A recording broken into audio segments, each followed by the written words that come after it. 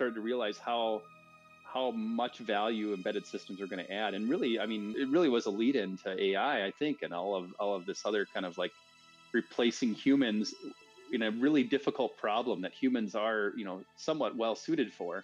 But the problem is humans don't run 16, 18, 20-hour days very well. Welcome to the Conversations on Applied AI podcast, where Justin Grammons and the team at Emerging Technologies North talk with experts in the fields of artificial intelligence and deep learning. In each episode, we cut through the hype and dive into how these technologies are being applied to real-world problems today. We hope that you find this episode educational and applicable to your industry, and connect with us to learn more about our organization at appliedai.mn. Enjoy. Welcome, everyone, to the Conversations on Applied AI podcast. Today we have Joe Schneider, founder of Dojo5, a consulting services firm of embedded software experts out to modernize the outdated firmware lifecycle. Joe is a father, friend, mentor, and personal and corporate coach, and is passionate about improving the state-of-the-art embedded electronic device development. Thanks, Joe, for joining us today. You're welcome. Thanks for having me. Yeah.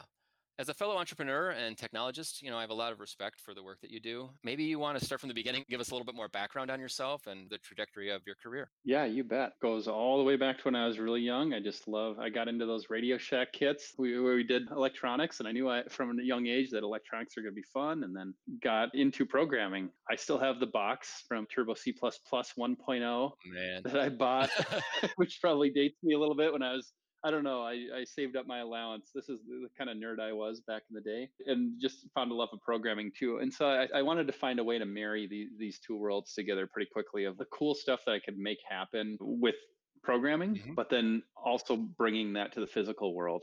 And that's where I really started to find a niche in embedded. And so in high school, I started playing with that a lot. And then in college, that really took off, and then had all kinds of fun through college, and then did electrical engineering undergrad and computer engineering grad. And then I also really found a love of teaching really in grad school, where I helped redesign their microcontroller class at Iowa State at the time. And we did all kinds of stuff with FPGAs and fun hardware, software, co-design stuff, which is kind of hot in the day. I don't know if it is so much anymore, but that was a cool piece of research back then. And once I got done there, I headed to John Deere. They were close by Iowa State. Are you from Iowa originally? No, originally from Fargo. Okay. And Phoenix International, which is now a division of John Deere up there, they were kind of the John Deere post up there. But didn't really think too much of it. I was like, what does farming have to do with anything technology? I grew up a city boy, so I didn't really know too much about it. And when the John Deere guys came through our lab, they said, hey, we're doing some pretty cool stuff. Maybe you should come check it out. And so I went and checked it out. I was blown away by how agriculture was getting just revolutionized by precision farming. John Deere, back in like 1994, 1995, had started applying like GPS just as it was really coming on the market, to being able to do some of this precision farming. Really, the idea is like, can we use data from the inputs that I'm putting into the field, the outputs that I'm pulling out of the field, and the actions that I'm taking while things are growing, to just get better yields, really, is all it comes down to, or reduce my costs and improve my profits. Sure. And so they had an old monochrome screen, LCD kind of thing that they had put together, and was kind of running the show for almost a decade there. And then in about 2002, 2003, they had decided, hey, we need something that gives us a little better user interface. I think they were starting to see the benefit. That's, just after the dot-com boom, you were starting to realize that, hey, this technology and connecting, all of these devices and all this data is really going to be valuable. And so I got in pretty early at John Deere on that project, and they were starting to do GPS driving, autonomous driving of the tractors. And this was, decade before it really started hitting on cars. But it's an easier problem. Sure. It's there aren't bicyclists and grandmas. So it's pretty much a giant open field. So if you get off by a little bit, which you lose the crop, which isn't great, but at least you're not hurting someone. Yeah, because sort of up the road, turn around and come back, right? Exactly, right. And it's, largely the problem was drive in a straight line, which actually is way harder than you imagine if you've never been on a tractor in a field. Like in my mind, before I worked at John Deere, like fields were very flat. They were basically parking lots with soil. And if you've ever sat in a tractor while a guy's driving through, like zero fields are like that. It is a bumpy ride. And that's why, the fancy John Deere tractors have like nice hydraulic loaded seats. Mhm. So it's bumpy for the tractor, but not necessarily for the driver. And it's actually very amazing what humans do to drive in a straight line. And if you think about corn, typically is planted like 30 inches apart. Mhm. So you can't be off by more than about 10 inches either way when you're harvesting the corn. Otherwise, you're driving over the crop. Right. And it's just kind of amazing. Imagine like driving through a skate park on your car and trying to drive a straight line within 10 inches. It's amazing. Yeah. And so I think it was really interesting. I think where I kind of first started to realize how much value embedded systems are going to add. And really, I mean, it really was a lead into AI, I think, and all of this other replacing humans in a really difficult problem that humans are somewhat well suited for. The problem is humans don't run 16, 18, 20-hour days very well. And Mhm. in agriculture, that's typically what happens. You get a harvest window, and then you got to wait when the moisture's just right, the weather's just right, and then all of a sudden you've got 5,000 acres you need to harvest. And those guys run really hard, really ragged, and they're good, but not to that level of endurance.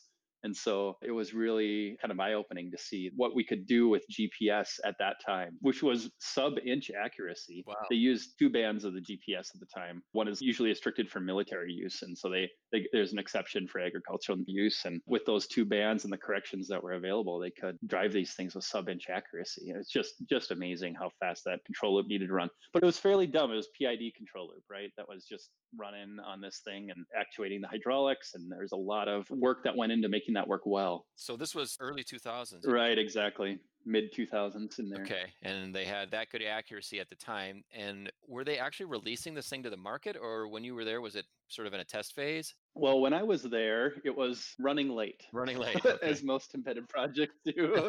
They wanted it on the market, but there was a lot of work to do still. So that was a really exciting time to be there as we built up a team. The team when I got there was about 20 people. They already had initial implementations of the GPS software and some of the other settings. This really became like the infotainment center for the whole tractor. In your car, you've got the HVAC controls and you've got the radio controls. Well, in a tractor, like you multiply that times 10 because the transmission has like 50 different settings, and you've got hydraulic controls for the thing that you're dragging behind you in the back, and you've got 20 lights instead of two. Yeah, And totally. so there's all kinds of different controls that you need to be able to mess with. And so they were trying to build this all into a system that would really modernize the tractor cab. Do you think at that time they were thinking about the data and what was possible? They were just starting to. Yeah. I mean, by 2009, I would guess somewhere in there, 2008, 2009, they had a cellular gateway that was shipping data back to the mothership. And they were starting to build out a web environment that farmers could start to understand what was going on in the field. From a very early stage, even on the monochrome display, they had the idea of prescriptions where you would remember where you went and then remember what the yields were. And for certain parts of the field that were low yielding, you would remember that for the next spring and then spray more fertilizer, or maybe get the soil tested, or maybe not, just decide not to plant there for next year. Hmm. And so this was called a prescription. You prescribe fertilizer for that based on that plan. And then you would drive around and the device would actually control the fertilizer spray. So it would spray extra for you when it was in an area that it needed more, and a little less when in an area that didn't need as much. I think they were starting to realize that, but it's a whole nother level now. Even in ag, again, there's some really interesting problems with, like, a lot of these people are very remote. Hmm. And like I mentioned, they often have a very small window that they need to get working in. So if the tractor breaks down on day 1 of 3 that you have to harvest your crop, you really need it fixed now. And that could be a 2-hour drive or a 3-hour drive from the nearest technician. And some of those problems just require a technician to come out. And so they were also starting to build out their remote onboard diagnostic stuff. So you could actually call up the guy on your cell phone. He could see what you were seeing. He could maybe help you through his free screens and figure out what to do. Or you could see trouble codes on your tractor, just like you can on your car now. It's kind of the OnStar stuff was starting to hit at that time, I think, too. So Sure. everybody was that was like the level that we were working at that time for supplementing humans and reducing the distance between, the people with the knowledge and the people that are actually doing the work. I think I've just seen that accelerate. Exciting. Yeah. Awesome. Awesome. So where'd you go from there? Yeah, so we did a lot of fun stuff at John Deere, including a big agile transformation. That was a lot of fun too. My love of building teams and helping teams learn and helping teams become more efficient and and kind of into process all kind of got born there as well. We eventually did a agile transformation of like 400 folks because the team had grown quite significantly at that point. Yeah, after all of that, I got moved around by my wife a little bit. I've been working remotely for a while, and I was like, I like people too much. I'm getting sick of being in the basement. Funny enough, as we're recording this here, we are working through the COVID stuff Right. and stuck in the basement again, right? Yeah. So I said, I need to find something else. I had become aware of this company in the cities, which, my wife, we were, as a family had already landed in the cities, and become aware of this company called Logic PD that did contract services engineering and sounded like a lot of fun. So I jumped in. It was a lot of fun for the couple of years that I was there, worked on a whole variety of different projects, basically got an intro into how contract service work happens, made a lot of great connections that have now since like kind of dispersed throughout the Twin Cities. So my network in the cities was kind of born that way. I would feel really lucky to know all those folks. There's just a huge group of really great engineers that was there at the time. And so then moved on to Inventure after Logic PD. And Inventure is another really, really cool company. Still doing a lot of stuff. They're a mix between a venture capital group and a biotech kind of SaaS services group. So I kind of took a step away from embedded for a sec and did a little bit of web development, both front end and back end, and cloud type of stuff. And it really was good.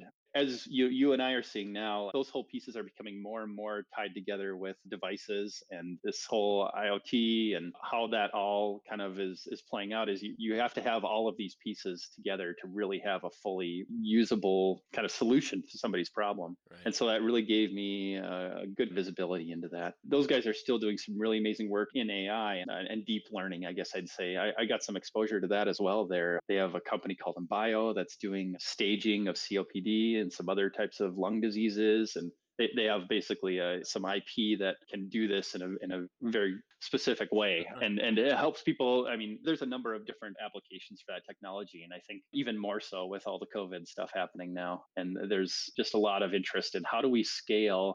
Like if we're getting people lung imagery out of CT scans daily, thousands of these, how are we going to have enough radiologists to figure this out? And not only that, but radiology in particular is, I feel like, a really good application of AI, because you'll talk to two different radiologists and they'll actually come up with two different answers at times. And it is a little bit of an art to see what they find. And then radiologists are human enough, times they'll miss something. If they're looking for nodes or whatever in lung, trying to find cancer, sometimes you miss something little that actually has a big impact.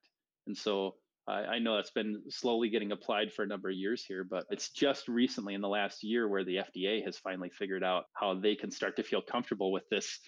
Like the description of the AI, like the neural nets and stuff, we don't know how it works. It's a bunch of weights and, neurons, and like out the other end, we've tested the crap out of it. It looks like it correctly classifies these, but yeah. How do you prove, because that's really what the FDA wants, is how do you prove that this thing is going to work over and over again?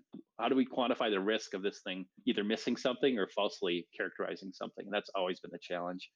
And I think the medical community is really nervous about getting out of the loop as well, not feeling like all of a sudden the computers are going to start to take over some of these decisions where they've had this human to human interaction.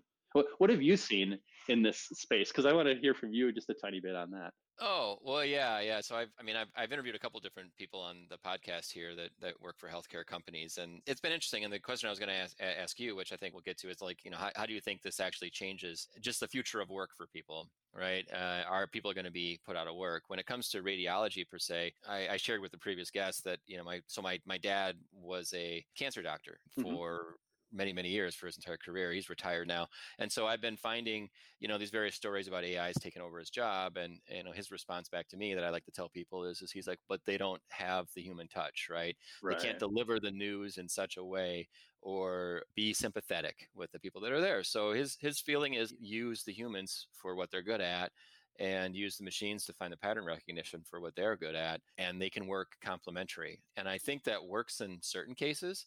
I think in other cases, and like self-driving vehicles, where maybe an entire industry like trucking could be completely upset and taken away. People don't have to drive trucks anymore. And some people might argue, well, maybe they don't want to drive the truck, right? Maybe it's too mundane. But there are millions and millions of people that's their livelihood, is literally driving a truck. What are they going to do now? right? Hmm. And so from my perspective, from when I'm talking to people is yeah, I think it depends on the industry. And what scares people is if you look back at the Industrial Revolution, the machinery and the mechanics that came in were literally just doing manual labor, right? So you go from a plow that a human has to now a tractor that's doing it. Well, this human now can get a job somewhere else. Maybe they're going to the factory and they're making the tractor, right? So there's a way for them to change careers into a different field where they're actually going to be still relevant in some ways, right? The problem is now you basically have machines not only doing, the physical work, but now you have machines that are starting to do the mental work. Hmm. And so what scares people is now all of a sudden, what is my value anymore, right?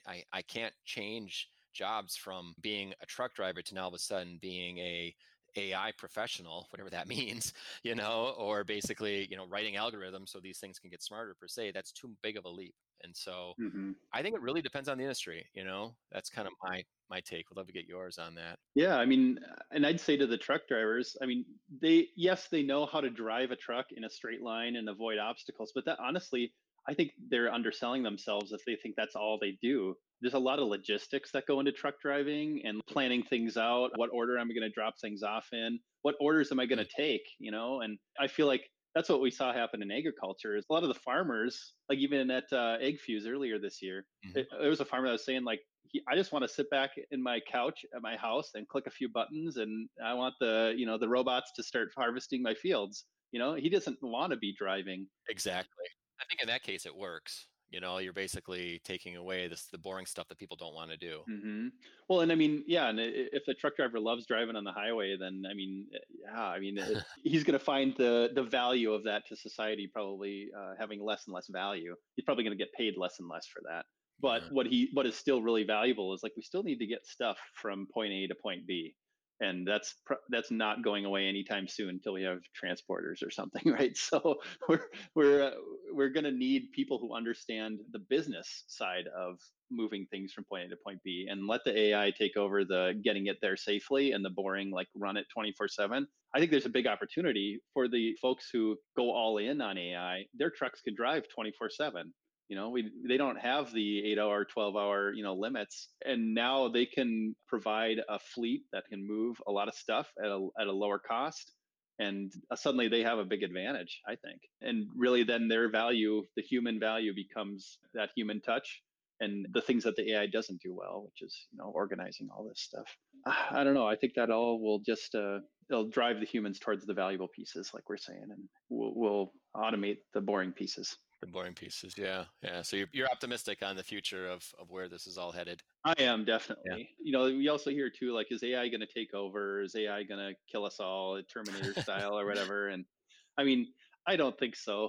I definitely think it's going to be used for war. It already is being used for war. I'm sure. I don't know of any specific examples of that, but I'm sure it already is. We seem to have a pretty good sense of it would be an idiot move to stick a gun on a robot today and just like send it out into the world. I think it'll still be an idiot move to do that, without some kind of check and balance. I don't think necessarily AI is anything new to that. It's not some kind of enabling technology that would force us into some kind of like mass disaster. All we need is COVID for that. You were talking about using AI for destructive purposes. I mean, they do have self-flying drones, they can basically end up taking themselves off, doing missions and landing. I read a story about then these drone pilots were worried that they were going to be put out of a job, right? Mhm. And what happened, this came out of a book that I read, that for every drone pilot that lost his or her job, all that data that came back where they needed to analyze, make the algorithm smarter,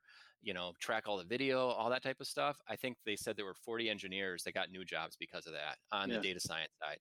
So it actually was a net win. And what was ironic is what they said was basically this self-driving drone actually caused the military to have to hire more engineers. It was a different skill set, obviously, but it actually was a net win. So some people think, well, geez, we're all going to be out of jobs. Well, I just think it's going to shift, to your point, I guess, in some ways. Yeah, exactly. And it's not like AI is at the point anytime soon where we just like pour some AI on some problem and instantly it's solved and the computer just understands it. Like the computers still only do what we tell them to do.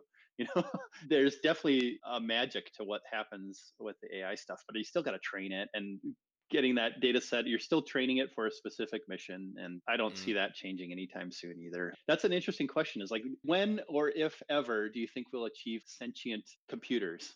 Yeah, that's the $10,000 question, I guess, right? I'm kind of on the fence on that. It's like who would have thought 100 years ago, that we'd be on the moon and we'd have all this amazing stuff, right? It was just completely out of the realm of possibility of what we thought. And so, will we ever get there? I definitely think it's possible, but I just wouldn't venture to guess, when. My major thinking that I'm always thinking about is like, how do humans continue to become relevant in this society, I guess, as everything becomes automated? Hmm. And so, how's our world going to change? And honestly, like, what's the world going to be like for our kids and our kids' kids? Hmm. Because it's not going to stop, right? I mean, the technology, people are going to continue to push the envelope. They're going to continue to try and use computers for good and bad, but everything is going to change. And what we thought the internet was, there's something else that's going to come around the corner in the next 10, 15, 20 years that we are just going to be completely blindsided by. And just like, oh, wow, I didn't know that this was even possible. Hmm. And so, is it basically, brain computer interfaces or whatever, where we're communicating over the internet via all sorts of weird, crazy stuff, or biological warfare that happens, and there is a virus that we can't control, all that type of stuff. But all of that puts us into this technology realm of how can we use technology and sort of stay ahead of it Yeah. and apply it to today's life. So, and if I'm right or wrong on the sentient thing, or we reach the singularity, whatever it is, how can we make the best of it? Because it's not like it's the end of the world. It's just going to be a different world, I guess, in some way. Yeah. What do you think, we're going to have one giant Uber computer that owns the whole world? One of the latest X-Men movies was about that, right? Where it's like this giant computer that could tell the future, and nobody has true choice. Nobody has the ability to choose. It's all been predetermined. Or Yeah. Devs, if you saw that on Hulu. I don't know. That's kind of an interesting. Well, what I'm thinking of is, you watch the Star Trek: The Next Generation at all? Oh yeah, I was a big TNG person. Yeah, there's the Borg, right? Centralized Hmm. brain. It basically controlled all the Borgs, right? And so, will we get to Hmm. that type of world? I don't know. You can always sort of ponder, like, what if? I think it's certainly possible, but I think it's such a long ways away. How can we derail it from getting that far? I guess in some ways. Sure. So, you were working then in embedded stuff at Deere. You said you worked with this other company in the medical space as well. Adventure, yeah. Where did it go after that? When did Dojo 5 start, and what was the impetus behind that? Yeah. So Dojo 5 was really me starting to get a few little embedded contracts again that I was kind of freelancing on, and then just realizing that, you know what, this is an awesome opportunity at Adventure, and those guys I wish them all the best. They're doing amazing work there. But my love was still in that embedded space. And so I slowly kind of have moved on and focused on the embedded stuff. And I started getting a lot more work and just kind of realized my passion, and said, like, hey, this is going to be an opportunity for me to start building a company around this, that basically a tribe of people who believe in the things that Dojo 5 is now kind of embodying, which is really like modernizing embedded. Mhm. Mobile really didn't exist more than 10 years ago. Basically before the iPhone, it was flip phones, and there was firmware going on those, but not much. There wasn't much of app development even happening. So it's kind of amazing to think about Right. that. And web, yeah, we had web back in the 90s, but it was almost something completely different than what we have today back then. So, but both of those have really just innovated so hard, and actually embedded predates both of those. Mm, and right.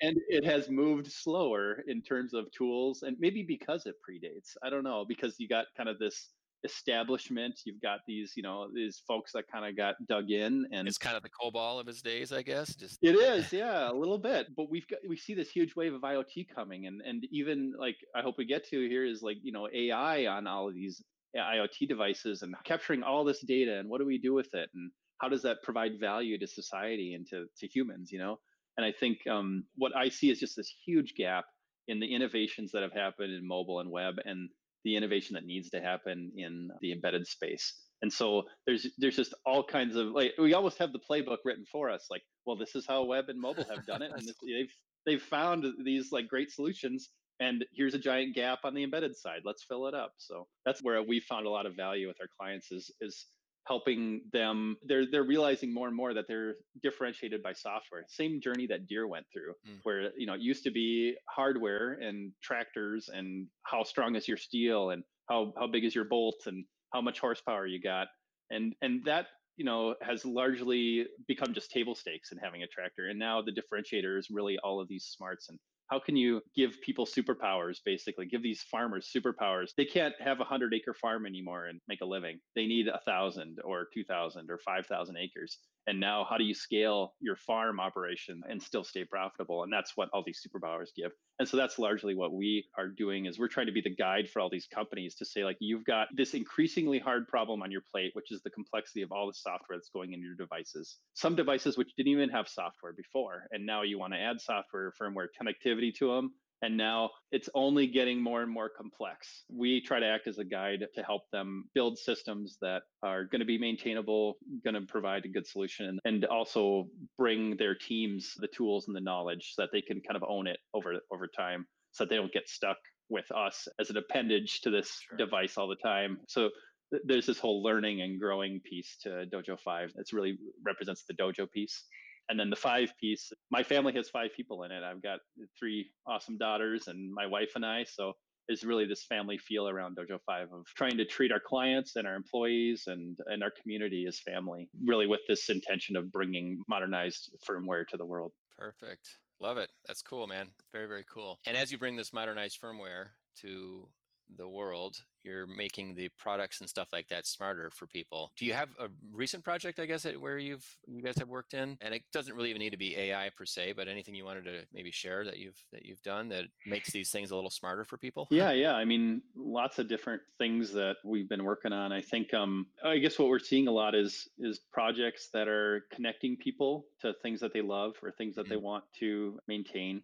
I think there's a lot of data in business that's untapped, and we're finding a lot of opportunities. Particle in the last couple of weeks announced their asset tracker, right? So like that is still so valuable. Just like, can I open my phone or open my web-based dashboard as a business owner and find where my stuff is? At the recent IoT Fuse discussion on smart construction, Mortensen, big, huge construction company, was just saying, what was it? Where's my nail gun or something? That was like one of their internal things where they were saying, like, finding equipment on the job site is still like a huge problem and represented a huge opportunity for them to improve efficiency. So I feel like we're still like in like V1 of that, it's just like, where are things? Sure. And it's like, we're not even getting to the point of like, are we using those things efficiently? Like, if we always had a nail gun instantaneously at our fingertips, now, like, are we doing things in the right order? And we have the materials coming at the right times, and trying to think of some of the other kind of construction setups. That's what we continue to see too, is that there's literally like ground level needs that are pretty basic that we're just at the tip of the iceberg. Absolutely. And I think like, as far as AI and stuff, really in the embedded space and what we're seeing, it's getting applied a lot to speech synthesis and speech recognition. And it's also getting applied to computer vision. All tough problems that make these devices easier for humans to relate with and interact with. Probably goes back to a lot of our earlier conversation where it's just like, we're not, these things aren't taken over. We're making them smarter so that they can interact with us easier. We're like tailoring them to us, And so I do think that while those applications have found a lot of success with AI, I do think we're on the tip of something in the next couple of years where we're going to start to see AI be applied to a lot of other situations. Those were just really ripe for AI to be applied to. But now with TensorFlow Lite, Micro that I'm going to be talking about next week at the Applied AI meetup, and we're starting to see the opportunity to have battery powered devices that are running these things, and they can't do vision. They can do some amount of audio stuff, but it's largely, if you start to get into like predictive failures and stuff of equipment, another big like let's just measure these things and figure out when they're going to fall over, and can we predict that and know that ahead of time? I think we're going to see a lot more of that. Things like, there was a guy on the Embedded FM podcast, which is another great one for anyone who's interested in embedded, and they interviewed the TinyML guys, and he was talking about this really hard problem of like poachers in the jungle. And they're trying to figure out like gunshot detection, right? Or like even finding like lion populations or other things. How do you do that in a way that's going to meet a budget of like a nonprofit just trying to scrape by, but also help the world, also a big impact for the world? AI is going to start to unlock some of those things, because instead of having to have data shipped up to the cloud to number crunch, we're starting to get to the point where we understand the models well enough where it can detect a lion roar. Or imagine a baby monitor that isn't on all the time, but only when your baby's crying, and that's what I want to be. I don't want to listen to that background noise. I'm saying this as I have a 18-month-old or 20-month-old, I guess, and we have that baby monitor on all the time, and I'm just realizing all I really care about is she crying or not, Sure, and sure. if she's fine, then she's fine, and if she's not, she's not. So I think we're on the precipice of that. Right.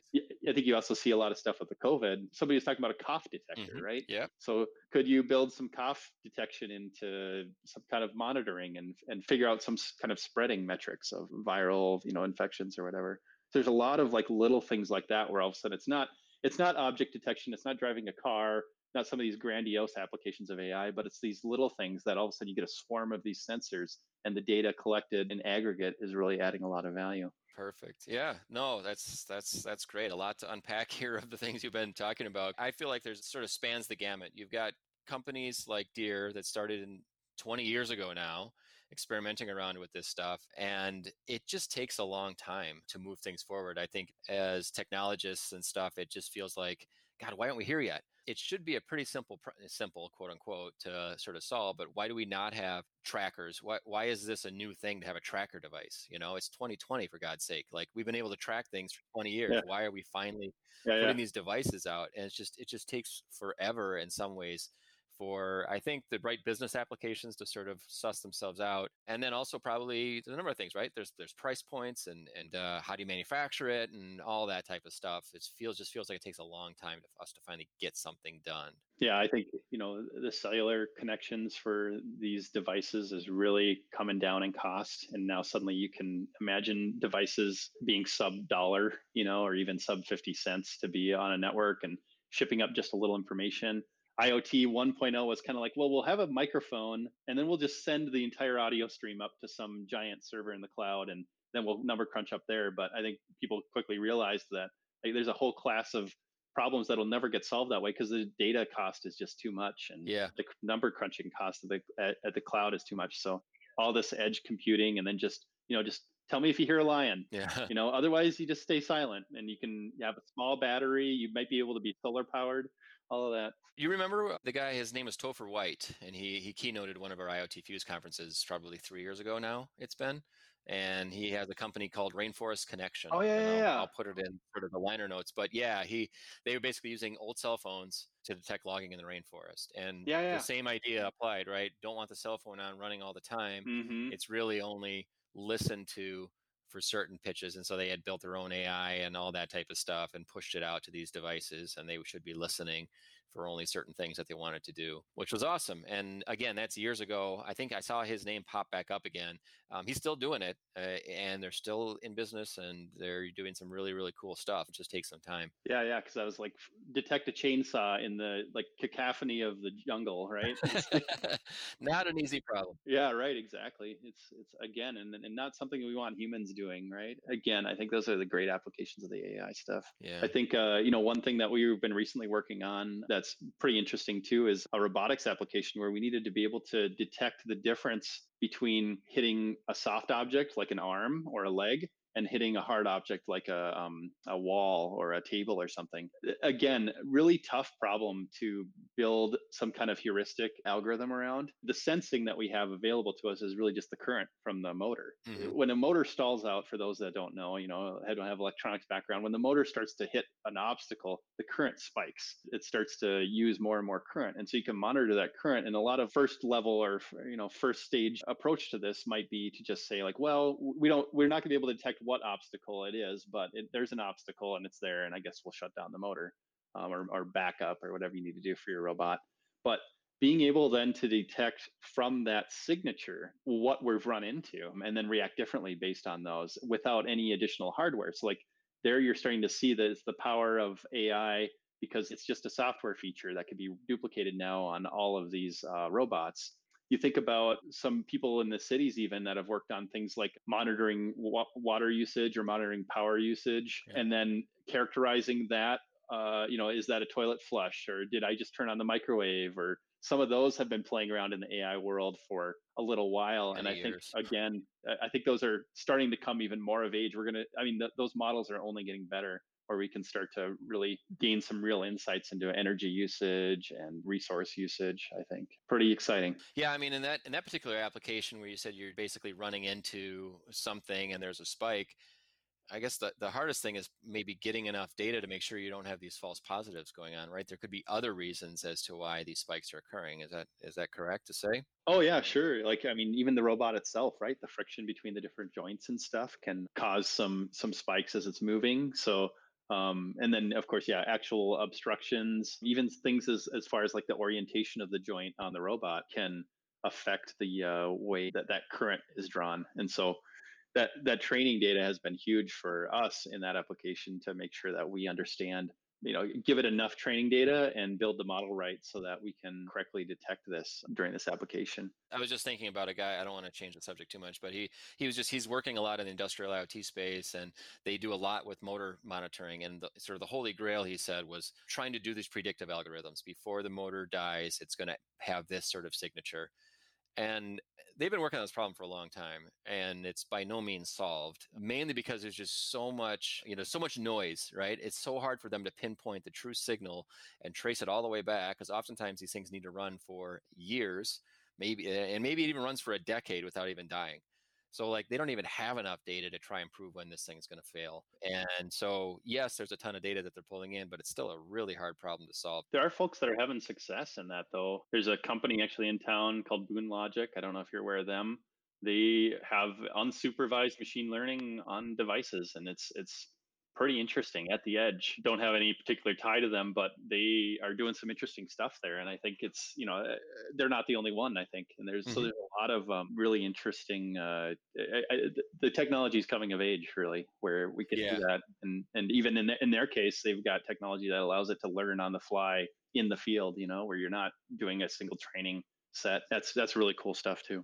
Yeah, for sure. I'd be curious to know, is it very specialized to a particular type of motor or a particular type of solution, right? Mm. So, because been the problem a lot with AI, it's been so specifically focused. It's very, very smart at that. It's great at that. The moment you feed it something else, it completely is wrong. Yeah, I think we're finding ways to get around that, but I also think that's kind of the crux of what we were talking about earlier. Is like why I don't think AI is going to take over and kill us all and replace us. Is that I think because that's what we're finding about these things is that it's really easy to train it to do one thing, but Hmm. to train it to like be human is a whole experience, a lifetime of experiences. And I agree with you. Maybe we'll get it's I'm kind of on the edge too about the whole sentient thing, but that's a really that's a whole like orders of magnitude harder problem than where we're at now. So It's definitely going to be interesting to see how things sort of play out in this space. I did see a video recently where this computer actually coded. They gave it some high level outputs that they wanted to have, and the computer actually wrote the whole program. So I'll include that in the liner notes. But I thought it was interesting. It had kind of learned how to kind of was able to stitch together a series of statements to get the output that it needed. It was kind of cool. wow, yeah, that's what I've seen is that whole fuzzing kind of thing where like it just kind of throws a bunch of random data at it, but it knows the goal, Right. and it basically could just iterate so fast. It's almost like evolution playing out in code, right?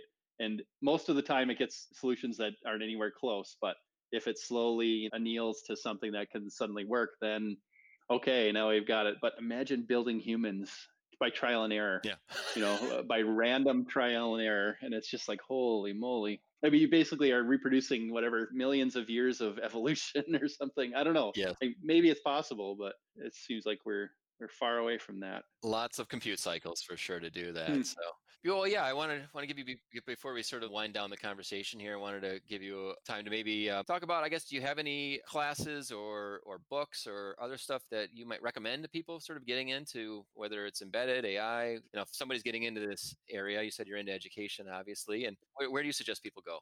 I think the Arduino stuff has been huge for embedded and education. It has never been more accessible than it has been. It's lowered the barrier so much that actually the big silicon companies now, who usually in the past have been pretty opaque and tough to understand and get into, are now like their dev kits have Arduino Shield footprints on them, so you can plug and play all of this Arduino stuff onto the dev kits.